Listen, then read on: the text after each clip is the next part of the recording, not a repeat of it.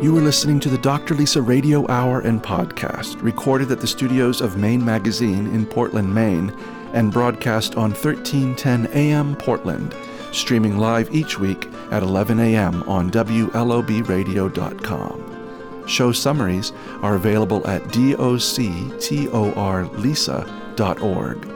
Download and become a podcast subscriber of Dr. Lisa Belisle through iTunes. See the Dr. Lisa website or Facebook page for details. Here are some highlights from this week's program. We become really close with some farmers, and we deal with all farmers. Some that are far away, some that are really close to us. A lot of restaurants can be disconnected from where their food is coming from. We go to that farm. They come to us. We know their family. We know what's going on in their life. That changes so much when you're cooking it.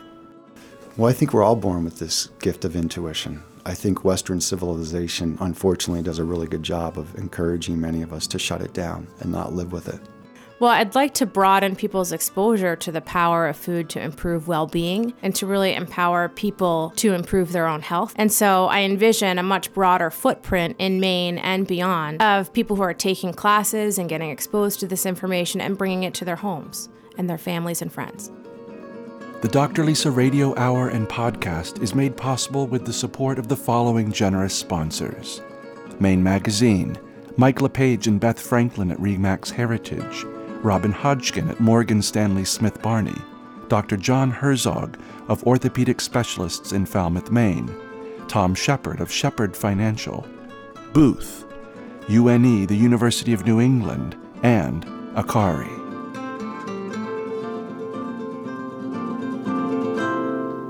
Hello, this is Dr. Lisa Belisle, and you are listening to the Dr. Lisa Radio Hour and Podcast, show number 37, airing for the first time on May 27th, 2012. The name of our show is Creating Community. And with me, creating community today, is my co-host and wellness editor for Maine Magazine, Genevieve Morgan. Hi, Lisa. How are you today? I'm great, and I'm very much looking forward to the guests that we are having on with us. Our first guest will be Arlen Smith, who's one of the new owners of Hugo's, the restaurant that I think you have also been to down here, not too far away from where we're taping our show. I have been there a long time ago. And it's a great restaurant, so we're very excited to have Arlen with us. Also, Paul Knoll from Trust Your Spirit, and Michelle Goldman, the founder of Sea Change Cooking School. So it's a pretty great lineup today. I'm excited to hear what they have to say. I'm also interested in this topic because community is something that we talk about as it pertains to wellness, and I don't think that's something that many people think of when they think of being well. They think of it as an individual pursuit. But that's something that you've really brought to life in your practice, is this idea of the individual moving outwards into the community and how wellness spreads that way. So it's fascinating that we're doing a show on the topic. Yes, and they each have their own way of creating, they are each in the process of creating communities in their own way. So I think for me, I think of public health and preventive medicine, and this is part of my Western medical background is, I have a background in family medicine, I have another fellowship in preventive medicine, but I also have a degree in public health.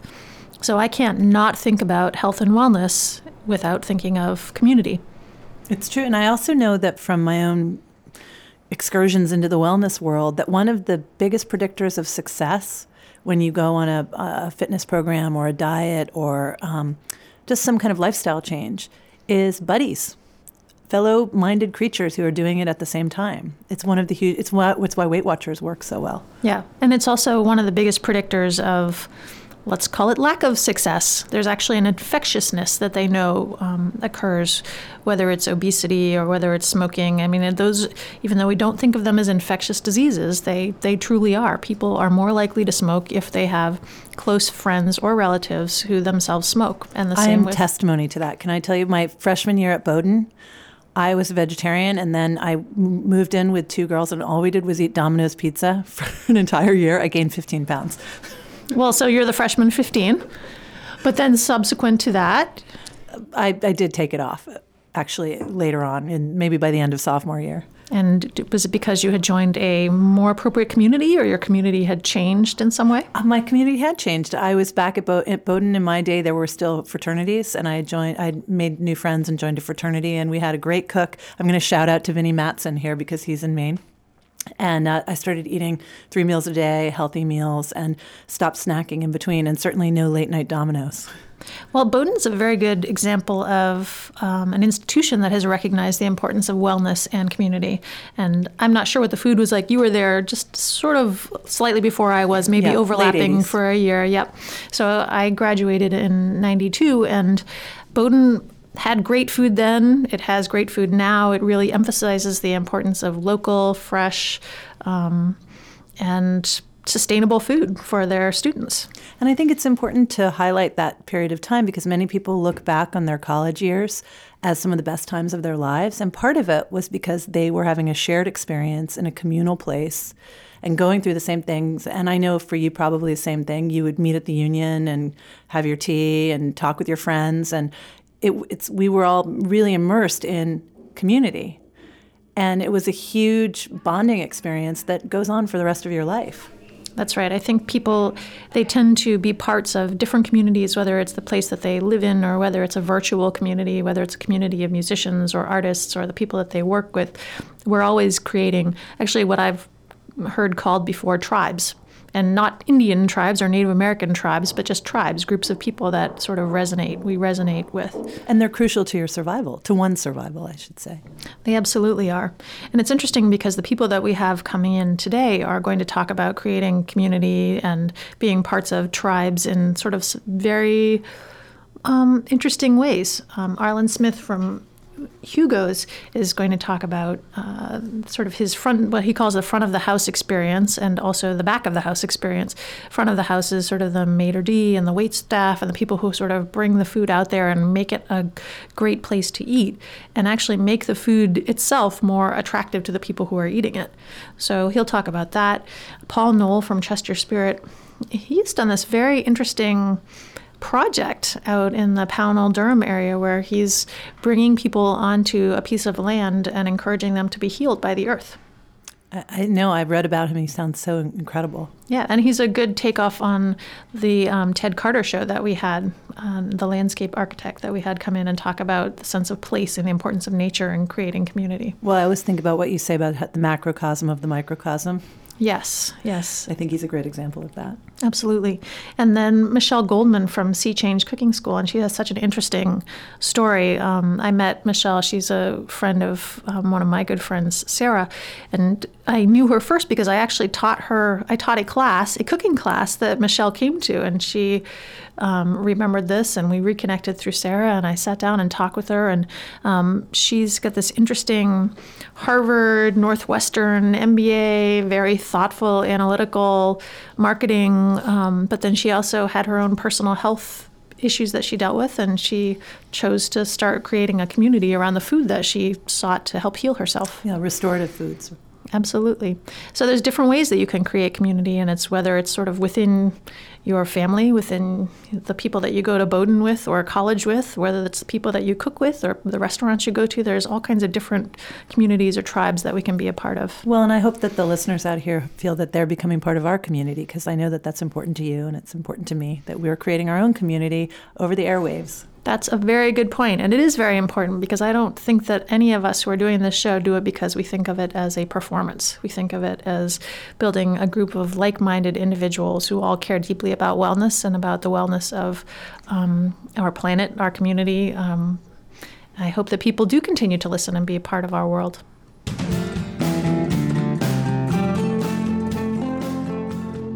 Each week on the Dr. Lisa Radio Hour and podcast, we feature a segment we call Wellness Innovations, which is sponsored by a very innovative place, the University of New England.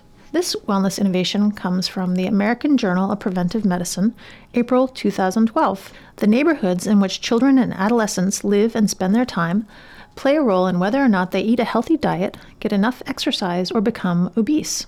In the April 2012 issue of the American Journal of Preventive Medicine, they examine ways in which computer-based GIS systems can help prevent childhood obesity and might one day enhance understanding of the complex and dynamic connections between people, their health, and their physical and social environments.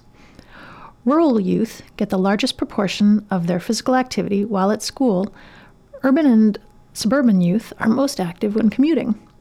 This finding suggests that the walk to school might be just as important to some children's health as the physical education they receive as part of the school curriculum.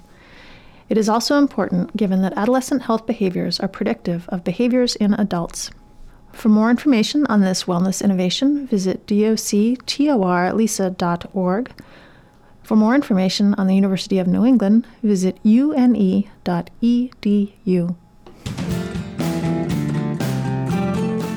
This portion of the Dr. Lisa Radio Hour and Podcast has been brought to you by the University of New England, UNE, an innovative health sciences university grounded in the liberal arts. UNE is the #1 educator of health professionals in Maine. Learn more about the University of New England at une.edu. Today on the Dr. Lisa Radio Hour and Podcast, we are pleased to have with us Arlen Smith, who is one of the new owners of Hugo's Restaurant, a very well-known and loved Portland restaurant, which I ate at not too long ago, had a fabulous meal, and then soon after that learned that it was going to be changing hands. Congratulations. Thank you. And thanks for coming in and talking to us. It's a pleasure. Arlen, you're 29 years old. I mean, yes. Because I said, Arlen, you seem young, and you said, well, what's young? And I said, younger than me, and you said 29. Well, yep, that's young. So That's a trick question, too. Yes, well, it is. Okay, and I'm young at heart. Anyway, but 29, and you own a restaurant. And how did this come about? It was soon to be 2 restaurants, but Rob and Nancy, who've owned Hugo's for the last 12 years, I came on as a manager with them 3 years ago. Right after Rob won the James Beard Award. So it was like a key time. We were really busy, busy that I didn't really understand how busy it was because coming from New York, I just moved here, took the job, and then working with them for a while, fell in love, loved what they do, loved what Rob does for this community, how we stepped up with Share Our Strength. So a lot of things happened while we were there, and then shortly after I was there, they decided that they wanted to sell the restaurant. They approached us. I say us as my partners now, which Andrew Taylor and Mike Wiley. And we were like, well, that's great. You know, he wants to take a step away, and they wanted to continue doing duck fats, and we were going to be a part of that. And then we're thinking about it, and as time went on, I was like, well, who else better to sell it to than the people who've been running it to continue it? So I had no wants of having a restaurant right now. It just kind of fell in place. And then we said, well, let's see if we can raise some money and do this. And that happened fairly quickly, and then everything just snowballed. And the Rabelais space next to it, their lease was up. Now, we cherish Rabelais. Sam and Don they did so much for this community, so much for us. They represented so much, and we kind of feel like we're passing that on as well, because that space is something that is cherished by a lot of food people in this community. So we're opening an oyster bar in that space. So, like I said earlier, 2 restaurants. And let me just say that Rabelais was a beloved bookstore in downtown Portland for the food and slow food community. Really brought, and now they're in Biddeford. Right? Yeah, they're down in Biddeford with a huge space, and they're in love. And we stay in touch. So nothing's ended. It's just changed. Exactly. Yeah. Now, the area that your restaurant is located in has just experienced this amazing renaissance. Yeah. They're calling it the food gateway now, or I don't know what it is, just because there's so many restaurants lined up. And I think the knocking down of the old Jordan's Meat Factory played a huge part in that. It was always dark and gloomy. No one wanted to go down there late night. There's no lights down there, but now that space is opened up and there's brick sidewalks, it's much more inviting. So what is it about food that you think has such a strong impact on building community?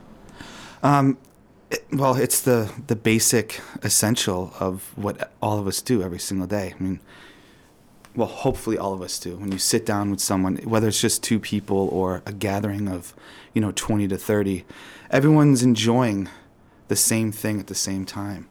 One of the biggest things I love to do is opening up large formats of wine or beer, like just the community that brings to the table, and a big roast, for instance. I think doing that in a community, you start learning about things that are right next to you too, that maybe you really didn't realize was going on. Like what? For instance, having dinner with Sam and Don, just regular thing that we do as friends, and you could be sitting there and they'll start telling you about, well, this person's in town. And Sam and Don are? Sam and Don, the owners of Rabelais, which is now in Biddeford. They just threw that movie for Jiro Dreams of Sushi that they hosted at Space Gallery. And unless you're connected to the social pipeline at all times, or always connected to these types of happenings, you wouldn't know it. So sitting with people that you normally wouldn't be sitting with and learning about all these cool things that are going on, I guess that's an example that I could give. I like that idea of shared experience being the basis of community. I think that's very astute. Yeah. And I think the farms have helped us do that too. We become really close with some farmers, and we deal with all farmers. I mean, some that are far away, some that are really close to us, but we've built relationships with some that that side of it. A lot of restaurants can be disconnected from where their food is coming from. And now that food, we go to that farm. They come to us. We know their family. We know what's going on in their life. That changes so much when you're cooking it. Do you still get a chance to be involved in the food and the preparation of the menus? Oh, yeah, every day. I mean, I'm not coming up with these dishes. I'm not going out and prepping any of this stuff with them. But we're together every day, and we all have ideas. We all throw them off of each other. But Andrew and Mike, both of their backgrounds coming together, they really balance each other out. And I like what I can bring to the table of, I do get out there. I see what's happening in this city and what other restaurants are doing. And yeah, I guess that's what I bring to the table. I wield a knife at home. I don't do it at work. So you think about what would please your customers, and how you can best take care of them with the ambiance of the room and the food that you're serving. But I know that working in a restaurant can be very stressful. So how do you and your team take care of yourselves in that environment? A lot of late nights, right? Oh, yeah, definitely. That's a tricky question. How do we take care of ourselves? I think the atmosphere that we have at Hugo's, it opens the door to an open forum. I feel like my staff can come to me at any time if anything's going on. It's tight-knit, so we don't have a lot of turnover. I don't have anyone working for us right now that's hasn't been there for over a year. It's kind of unheard of in this industry. But we're unique. We're small. We're only open 5 days a week. We still consider it mom and pop. It's not turn 'em and burn 'em. We open at 5:30. Our late nights on the weekends will go to 11 or 12. It's not as bad as some busier restaurants in big cities. So I think just the way that it's set up, we take care of each other. No one's really burning out. There's always wine involved. So. We'll return to our interview after acknowledging the following generous sponsors. Robin Hodgkin, Senior Vice President and Financial Advisor at Morgan Stanley Smith Barney in Portland, Maine. For all your investment needs, call Robin Hodgkin at 207-771-0888. Investments and services are offered through Morgan Stanley Smith Barney, LLC, member SIPC. And by Booth, Accounting and Business Management Services, Payroll and Bookkeeping. Business is done better with Booth. Go to boothmaine.com for more information. The way that you've done this, you describe it as turnkey. So there was Rob Evans, and now there's not Rob Evans. Yes. How has that been for you? Well, it doesn't really feel like there's no Rob Evans. And Rob Evans is the man that got the James Beard recognition. Yeah, he's done so much for this community is what we're talking about right now. I mean, anyone looks at where this food scene has come from, Rob had so much to do with it. Rob, Sam Hayward, Larry from Back Bay Grill. These are chefs that drill themselves deep into this community. Maybe they're not out there every single day, but they're creating something that is richer than just a business. And that's what Rob did for us. I mean, we bought Hugo's. We didn't buy tables, chairs, ovens, because, I mean, if you looked at some of that stuff, you wouldn't want to be purchasing it for what we did. But it was bigger than that. It's the atmosphere that's been created, the location, and the brand of Hugo's. And that's what Rob really wanted. Rob and Nancy both wanted to sell that and pay it forward. So it's not gone. It's just moving on. And they're now across the street with Duck Fat. Yeah. So they even physically are still present. Oh yeah, we're close. Now, why did you decide, you're opening a second restaurant in the Rabelais space. Why did you decide to go with an oyster bar theme? Well, I would like to say that space is the main reason why we wanted to purchase Hugo's, because we do Hugo's every single day. It's with Andrew and I have been at the helm for a while. We can do it. We know that we can keep it moving forward. But do we want to commit our lives to, or at least 15, 20 years to doing the same thing every day or slowly changing it? When that space opened up, we realized, well, we could do this, keep this moving forward, and then do something that's completely ours, but still looking at what Portland needs. And an oyster bar, I think, is what Portland needs. I mean, when you really look at it, I'm not going to take anything away from Jay's Oyster. They are a staple in this town. They are above an oyster bar in every sense of what they bring to a community is this like down-home, blue-collar bar where you see office people and fishermen alike hanging out, having a blast. We want to bring something that's more food-driven. So the relationships that we have with oyster farmers, the farmers themselves, we're going to bring that into the oyster bar. We're calling it Eventide Oyster Company. Company meaning that it's not just going to be a bar with oysters. There's going to be so much more and tight-knit. So. And in addition to opening, so you bought Hugo's, you're opening another restaurant, but you're also involved in organizations that are helping feed people in a very different way. Yes. Share Our Strength is a big one. I haven't been that connected to Share Our Strength lately, which I think people can understand why. I'm just trying to get my feet on the ground. But working with John Woods the last 2 years and Rob Evans and Sam Hayward, we threw a dinner last year that was the start of a dining series, which is a break-off of the actual SOS event, like the big one that we see every year, the Taste of the Nation. This is a way of bringing in money for that with smaller groups. So we threw a dinner at Hugo's where Rob and Sam cooked, and we auctioned off them for dinners. And I think at the end of it, we raised $55,000 in one night. So that was huge. That really was an eye-opener to what we could bring, especially for feeding children. You're bringing a lot of people into Hugo's and into this new restaurant, but you also go out into the community to do many different things. What are some of the events coming up? In September, we're doing an event with Outstanding in the Field. I believe that's the website name as well. And they travel the world, mostly America, but they have gone over to Europe. And they put together dinners that are in the field, and huge tables. They have this designer, sculptor that actually sculpts all these tables in different ways to fit in the field, whether it's really long or spiral, or they put them in barns. And they highlight a chef and a farm. So it's that connection, direct connection. We talk about farm to table. I mean, that's really exactly what it is. You're in the field. They give you a kitchen, like a kitchen on a trailer. They pull that up.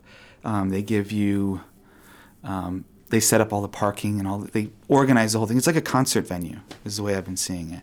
And they asked us if we wanted to do it, and we were thrilled. And you pair up with a farmer and you cook a meal in the field. Okay. We're doing it at Green Spark Farm. And where's that? Cape Elizabeth. And you're also involved in the Kennebunkport Festival? Yes. Well, Hugo's was already involved with that. Rob is doing a dinner at the beginning of the week of that whole line of dinners that they have set up. And as soon as Kevin Thomas found out that we were that we were buying the place.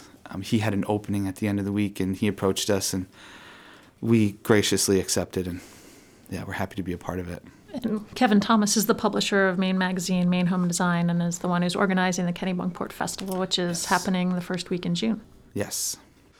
Arlen, you clearly have a lot going on, and you've been very brave and bold in taking on this new restaurant, taking over Hugo's. If you could go back and tell your 10-year-old self something, what would it be? I don't think that I would change anything, because I feel like I am who I am because of who I was then. But I think one of the things that has helped me get to where I am right now is being passionate about whatever I'm doing, and being able to work well with people.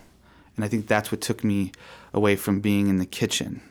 You know, going to school to be a chef is very closed off, and I was able to step away from that and open up into the front of the house, as we call it, which is the dining room. And that is a skill that I try to hone every day. I learned from other people, Danny Meyer included, who is a great restaurateur in New York. Just has a great way of bringing the emotion side to something instead of just the technical side. And when is your oyster bar going to open? Hopefully June. We need to take advantage of our tourist season. So. And how can people find out when they can attend, when Hugo's is open, what your events are going to be? Hugo's is open Tuesday through Saturday for dinner. We recommend reservations, but you can stop in. Weekends, I don't recommend doing that. We're going to open Hugo's up one more day as soon as we get grounded. We're thinking Mondays. So that's another step that we've taken so that we're reaching out to, the community. We have an industry, a food industry here. A lot of them are closed Sunday, Mondays, and we're a part of that. So anyone who is off those days, you're limited to where you can go. So I think by opening that door, we're going to see a lot more of the people who are in our industry. So reaching out, definitely have some specials happening for that. And Eventide is going to be open 7 days a week, all day long, late night. Plenty of eating and drinking going on. And do you have a website? Hugo's has a website right now. We are working with our brand designer right now for Eventide, so that's all in the works. Tell us what your website is for Hugo's. Hugos.net.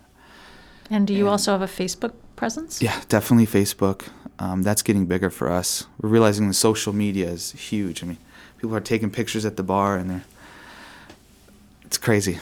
So. Well, I'm feeling energized just sitting here talking to you. I can't wait to go back to Hugo's and have another great meal like the one that I had recently. I'm sure Genevieve feels the same. So thank you for coming in and talking to us about all of the work that you've been doing to create community in so many different ways with Hugo's right here in Portland. And we hope you'll come join us again in the future. Absolutely. Thank you for having me. A chronic ache, sleepless nights, a feeling of something being not quite right. Treat the symptoms with traditional medications, feel better for a little while, and continue with your busy days. But have you ever stopped to consider the what that's at the core of a health issue? Most times it goes much deeper than you think. And when you don't treat the root cause, the aches, the sleeplessness, and not quite right come back. They don't have to. You can take a step towards a healthier, more centered life. Schedule an appointment with Dr. Lisa Belisle and learn how a practice that combines traditional medicine with Eastern healing practices can put you on the right path to better living. For more information, call the Body Architect in Portland at 207-774-2196 or visit doctorlisa.org today. Healthy living is a journey. Take the first step. Today's show is all about creating community, which we're doing in various ways with various guests that are coming in to speak with us. Our two other guests are going to talk about creating community with regard to a food theme. Paul Knoll is here. He is the founder of Trust Your Spirit, and he is in the process of creating a very different sort of community, which is centered around the idea of space, and specifically outside space, not outer space, but outside space. Hi, Paul. Good to have you here today. I'm very humbled to be here. Thank you for having me. So, Paul, trust your spirit. I think I know a little bit about you, so I know that was an important piece of a significant change you made in your life. You had to trust your own spirit, and now you're trying to get people to connect back to their own spirits, and you're trying to create a community out in the Pownal-Durham area? Right. The property's right on the Durham-Pownal line. So tell me a little bit about what you're doing out there and that's out near Bradbury Mountain for people who are Mainers and go out and about and like to do some hiking, right? Yeah, about 3 miles from Bradbury Mountain. But you're initially from Yarmouth, which is how I met you, and you were going through a kind of a life-changing thing, which we'll talk about in a minute. What are you doing out there on this Durham-Pownal line? Well, that's a really good question. So I think the best summary is for the last 10 years I've been on somewhat of a spiritual quest. And many of the folks that have been healers for me and guides for me work in the holistic and alternative field. And along the way, I got involved in dowsing, which is using tools to assess unseen energy on lands. And as I got involved in that, I realized that there's a lot more to this. I became very sensitive to many things that are unseen, and realizing that Western civilization has really allowed us or told us to kind of shut down our intuition. And because of what happened 10 years ago for me, I've really come full circle back to the intuition I was born with. So trust your spirit is really different ways of saying learn to trust your intuition and live by what's in your heart and by what your intuition knows is best for you. What I'm doing out where I'm at is I feel I'm just a steward of this land, even though I have to pay the tax bills and the property taxes and all that. I just feel that I'm a steward out there, and I've been led there by my spirit guides, through my shaman training, through my background, to take the 7 acres where I live and allow people to share in that 7 acres and to come visit it as they want to and walk the different sacred spaces that are there for whatever kind of healing or meditation that they may need. And I think it would be ideal to just build all this and say, come now, it's built. I'm doing something a little bit different. I'm asking people that may want to be involved in the building to come help build this. So it's really a community effort, even though the name of the land is under my name. I don't really see it that way. I see this as community land, and I'm just a steward, which is really a reflection of my respect for how the natives lived here. Are you willing to tell us what happened to you 10 years ago? Because I think it's a significant kind of twist of fate that brought you to what you're doing. Sure. I was an administrator in a middle school in South Portland, first an assistant principal and then a principal. And for the last couple years in that school, we had a pretty significant mold issue. And at the time when I was the assistant principal, I was in charge of the effort to find out where the mold was that was making people sick and documenting all the different situations involved in the mold, filing workman comp paperwork for all the different staff members who were getting sick. And one of the things, unfortunately, I did in hindsight was I would actually go look for the mold, and I would literally sniff the carpet and climb into different crawl spaces and the insulation and the books. And basically what I was doing was ingesting the mold. And I was a very healthy person prior to this, but it really compromised my immune system. But I was also diagnosed with a head injury, toxic encephalitis or brain poisoning from the mold. So I did about 3 months of speech therapy and occupational therapy because I really had a hard time talking. I would not remember what I was doing. I had a hard time going for walks because I could get lost in my own neighborhood. And I also spent about a year in counseling around this. And unfortunately, it really kind of turned my world upside down initially, and I spent a few years trying to crawl out from under this. But the benefit to all this is it reawakened all the intuitive gifts I had as a child that I learned to quiet over time. I really think I started to quiet those gifts in my mid-20s once I got done grad school, and I started kind of buying into the American way of life instead of really listening to what was in my heart. So you've gone from being an administrator in a place that poisoned you, so it was a dangerous and a toxic place, to now living in a place that's nurturing you and you believe is going to nurture other people who are going to be drawn there to help you build this community.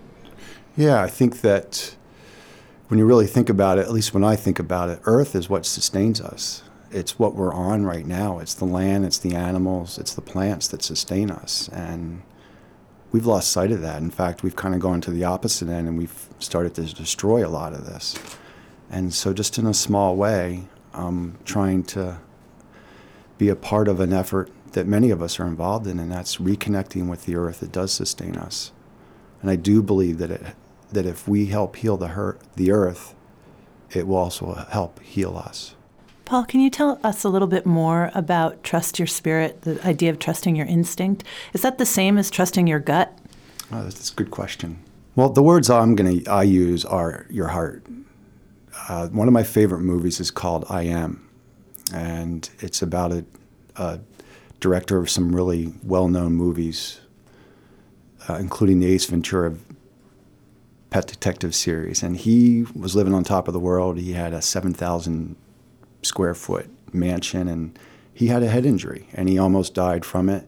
And as part of his healing, he realized he wasn't living life the right way. And so he sold all of his belongings, and he moved into a very modest home and just changed his whole lifestyle, and traveled for 2 years to interview these different religious and spiritual leaders in the world. And a couple of his main messages are that he could show is that we're all connected by our heart. Our hearts are what connect all of us. So it's not so much about trusting in your gut, because to me that reflects your stomach, but it's really about trusting in your heart, because that is what unites all of us, and it's what unites us to the earth. And if we actually pause every day, even 5 minutes every day, to figure out and listen to what's in your heart, and if you do what you're really passionate about, then I think that's what brings us joy and fulfillment in our lives.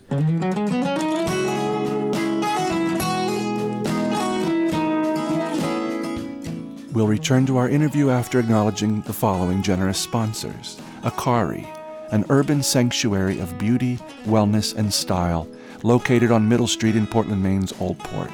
Follow them on Facebook and learn more about their new boutique and Medispa at akaribeauty.com. And by Dr. John Herzog of Orthopedic Specialists in Falmouth, Maine, makers of Dr. John's Brainola cereal. Find them on the web at orthopedicspecialistsme.com.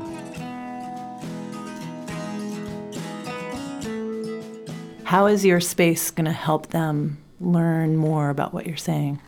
How to trust their heart? I mean, for those people out there that are just going along, doing their jobs, and they come to your space, what do you hope happens there? I don't know if this is a good time to jump in here on this piece, but let me just say that, I'm using the word I a lot, but it's really not about me. It's about the messages that I feel like I'm being given through my spirit guides, and I journey daily through my shamanic practices, and I just feel that these are messages coming through me. So some of the messages that have emerged over the last couple of months, that there are many sacred spots in the land, and they reflect different aspects of our life. So maybe if you're dealing with a lot of grief, you can go stand or meditate where there's a granite ledge, and the granite can absorb that grief. Or maybe you're looking for strength, and there's all these oak trees. So you go grab an oak tree, and we'll have signs that tell you what that oak tree can bring to you. And we actually will have an example of what a meditation is around that oak tree and what it can bring to you in your life. So we have all these different types of trees. It's actually very interesting on just 7 acres, the different variety of trees that are there. You're saying you actually can go to your space with just a feeling. You're upset, you're sad, you're anxious. It doesn't really have to be any kind of calling. It's just a feeling. Right. And so the encouragement is to just take time, to just be. And that's, I think, an answer to a lot of what we're dealing with, is to just take time, whether it's on these 7 acres or in your home through meditation or yoga or a walk. It's just taking the time to listen to what's inside your heart and what is it that your heart is seeking. I love this idea of living your passion, living with trusting your spirit and trusting your heart. I don't think it's an idea that's necessarily embraced by many people in our culture. What have you encountered as you've attempted to create this community out where you live? I can get emotional on this one. A lot of aloneness, some of which I've created through my own mistakes, not really listening to my intuition all the time. A friend of mine who, he's a gentleman that's going to teach a workshop in May on my land about communicating with trees, and he sent me a poster. And hanging out with all the sheep where you have company can be a little boring. Being a wolf and kind of standing alone and daring to be different can be lonely. So, the biggest feeling that I struggle with, and I have for the last few months, is really feeling vulnerable with this. But on my website, a friend of mine sent me a 20-minute video, a TED Talk by Brene Brown, and it was about vulnerability, and it was spot on, because vulnerability is about sharing what's in your heart, and it's about being willing to share that with other people. Again, the heart is what ties us all together, and if you're willing to share what's in your heart, then what can be wrong with that? So I feel vulnerable, I feel alone sometimes, but I also know that there's a lot of support in this. I've got colleagues that are teaching the workshops in May. I'm not teaching. I'm teaching one, and there's other people that want to do some work out there. When I can get to the basement done, someone wants to start teaching Tai Chi out there. So there's people willing to come, and I'm just kind of waiting for that, I guess. And it's open for anyone to come help you, correct? So people listening today, right? The work days are open. To anybody. The workshops are open, but it's registration through Leapin' Lizards, who's co-marketing with me. I teach classes at Leapin' Lizards out of Freeport. I teach classes on dowsing, and so this is a little bit different than that. Well, tell us about dowsing. Dowsing is another way to connect with your intuition, but you're using a tool, the dowsing rods, to assess the unseen energies that are on land. And that's a hobby I started 8 years ago because someone came to my house to do some dowsing. So I look for energy lays, water veins, portals or vortexes, power centers, and other unseen energies that can be influencing your health. If many of us are sensitive to that unseen energy. So if your bed is right over an energy lay or a water vein, you might want to know that, and that could be impacting your sleep. After your illness, did you begin to sense energy differently? Yeah, I did. I started to, and I still, every day, every minute, I feel things differently. I see things differently. I hear things differently. And yet you also described the fact that you were very sensitive for a long time when you were a child, and that it's almost as if this kind of went underground, like water underground, and then it's reemerged since you had this epiphany or this illness. Right, yeah. So it's always been with you. Well, I think we're all born with this gift of intuition. I think Western civilization, unfortunately, does a really good job of encouraging many of us to shut it down and not live with it. I do think I'm very, very excited about the new generation. My children are extremely gifted. And many children have these gifts, and it's really exciting to see them start to fight for the earth and start to fight for what they believe in and not buy into a lot of the ego that's kind of making the decisions out there. Are your children helping you with this project? They're helping with the animal piece, and they help with the name, and I had an animal totem workshop out on my land a couple of weeks ago for children, and they came, and they're encouraging, they're supportive. So when this is all finished, what will it look like? I don't know, because it's a process, and I think it's really important not to make it my image, but the image that people help create, co-create. The whole theme, community. It's a co-creation. And again, my job is just to be a facilitator and a steward, and to bring in the people I think can help, and to invite people that want to help, and allow them to create the vision that they think is appropriate for the space. Of course, I want to have some input there, and because it's my home too, so we don't want the labyrinth right outside my bedroom window, or the sacred gardens want to be in a certain place relative to the kitchen maybe, but on the other hand, maybe not. It's decisions like that I want to have some say in, but it's really about co-creating with the other people that show up and also with the spirit of the land and being led by the spirit and whatever they communicate when I do the journeying and when we do the journeying. How can people find you and help you create this physical and non-physical community? Well, the best thing to do is to go to the website, which is trustyourspirit.org. Not .com, but .org. Someone already took the .com one, so... Well, it's good that lots of people are trying to trust their spirits, right? Right, exactly. So trustyourspirit.org. And there you'll find some different pages. One is about the farm itself and the vision for the farm. And there's directions, of course, and then there's information about the different classes that I offer, either on the land or through Leaping Lizards or different organizations that I present for. And there's registration information for the workshops if people want to come to the workshops. So what's different about the workshops, and I think I said this before, but I could have you show up and say, here's a labyrinth, now go build one. It's different. It's going to be, where do you think the labyrinth should go? What do you think should be in it? And we have a teacher that's going to guide that process and help people check in with their intuition and their spirit. And everyone gets a little input there so that they learn hands-on. And then they can go back to their home or to their office or to the beach or to a mountain and create either a temporary labyrinth or something permanent on their home. So you hope that people will create a community, create a space, and then continue to go out and create community and create space when they leave. Exactly. I feel that's why I was led to this land. That's the biggest thing my girls have done. I was a little resident with this land because it was really pushing things for me in terms of my financial resources. It was actually beyond where I wanted to go. And I think I had like the top 3 houses or 4 houses in my realtor, Tammy, who's the one teaching the Labyrinth workshop. We took the girls to the different houses, and when we showed up in this land, they're like, this is it, Dad. I go, but the carpets, look at the carpets. And they're like, Dad, you can get rid of that. You can do this, you can do that. And so they're the ones, along with Tammy and the spirit guides, that led me there. Well, we wish you all the best, and we know that you've already started to create a community. You've become part of our community. We appreciate your coming in and speaking with us today. Well, again, I'm very thankful and appreciative for you having me on the show, and I think the work you're doing is wonderful as well, and thank you for allowing me to be part of your community.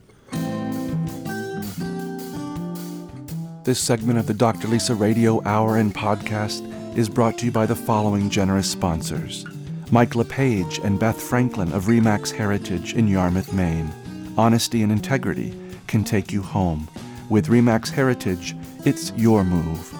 Learn more at rheritage.com. And by Tom Shepard of Shepard Financial. With offices in Yarmouth, Maine, the Shepard Financial team is there to help you evolve with your money. For more information on Shepard Financial's refreshing perspective on investing, please email tom@shepardfinancialmaine.com. Today, as part of our Creating Community show, we are speaking with Michelle Goldman, who is in the process of, and has been for a few months, creating a very unique and interesting community here in the state of Maine. Thanks for coming in, Michelle. Thanks for having me. And I have with me Genevieve Morgan, who's very interested in what you're doing because she's the wellness editor for Maine Magazine. I am. I'm interested to know that you got started with this after a chronic illness. Yes, actually, I was diagnosed with ulcerative colitis in 2004, and it was something that I kept very private for a long time because I was afraid it would be detrimental to my health. And it was. I had to take steroids and a series of medications, and I consulted many doctors, and I really was concerned about their advice because they wanted me to take pretty severe medications, and I was concerned about my fertility and health of my unborn children. And so I started to research what I could do myself to improve my own health condition. And I found that nutrition really had a pretty big impact on how I felt and on my condition. And so through nutrition, I was able to reduce my medication and feel better and really improve my quality of life. And I wanted to bring that kind of information to other people. Which is interesting because you have an alter ego. You now are, well, tell us where you graduated from because it's sort of an esteemed institution. I do have an alter ego. I graduated from Northwestern and I have an MBA from Harvard. And the very interesting thing for me is that coming from that background, it was always a very scientific and a very critically oriented background. And so the idea of bringing in a healing tradition where you listen to your intuition and understand how people feel has been a very different experience. So I've also attended the Natural Gourmet Institute in New York City and studied with Anne-Marie Colbin, and I work with more healers and chefs who come from a very different perspective. So it's actually been really refreshing and enlightening for me to see a whole different world. And you also work at Unum. Yes, I've worked there for a while. I work in marketing. So this has really allowed me to pursue an interest that's close to my heart and to use the skills and knowledge that I've gained through the business world. Where do you do your Sea Change cooking school? Because it's not, you are creating a community, but it's a virtual community. Yes. In many ways, we want to meet people where they are, and we want to see different audiences and be really available. So we teach private and public classes. We hold tastings and events in different locations around the Casco Bay region. And so we are in the Danforth Inn. We have classes at SMCC, Southern Maine Community College. We're also at Cellar Door Vineyard. And so we have a wide array of options for people to attend our classes or tastings. And people who come in and attend the tastings, do they leave with recipes, or what does it look like? We've tried many different kinds of events in order to understand how we can help people. And so the tastings are actually kind of an interesting way to come in and taste what does vegan Latin food taste like? What does a paleo diet taste like? So really give people exposure without needing to make an engagement. So you can come in for a brief time, have a tasting, understand how we prepared the food, leave with the recipes, and really get a sense for, so what would this food be like if I took a class or a more detailed series? And then you can come in also for a class and you can do a hands-on. You actually prepare your own food. We, of course, help you. You also leave with recipes, but you get more of that hands-on instruction and coaching. So paleo diet, can you define that for me? I'm always a student of new diets because I find that very interesting myself, and I've tried many of them. And one of the ones I've been really interested in is the paleo diet, which really has come about as people examine what made people healthy when they were hunter-gatherers, of course, many generations ago, 333 generations ago. And so really what has changed and what have we introduced to our environment that really may not have belonged in our environment. And when you look back at the hunter-gatherer population, those people were actually very healthy. And so people have been looking at how they ate to try to understand how can we bring that back into our diet. And so it's really a matter of fresh seafood, fresh locally raised, humanely raised meats, and lots of vegetables and fruit. And that's really the basis for that diet. Let's talk about how you meet people where they're at. Even in this one room, John, our audio engineer, is a meat eater. Lisa is not a meat eater. I'm somewhere in between. There are three of us just in one small room. If we came to one of your classes, what would you do for us? I think it's a great question, and that's actually one of the ways that I've discovered different diets is being in a class of chefs. I will notice that many different holistic nutrition-oriented chefs eat very different diets. So someone will come in and say, I eat the paleo diet. And I'll say, what's that? And they'll explain to me why they do it. Someone else will come in and say, I'm very Ayurvedically oriented. That's my diet. And so by learning from different people and their experience, I think we can take different pieces that benefit us. And we often have this experience when someone comes into our class and says, I eat gluten-free. So at the Vegan Latin tasting, we had a sampling of foods that were gluten-free.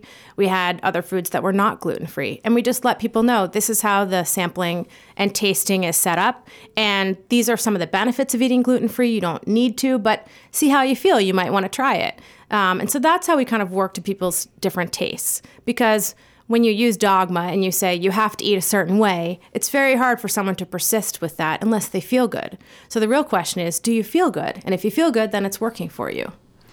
What types of events do you have coming up that people might be interested in? This show is airing in May, and do you have things going on in May and throughout the summer?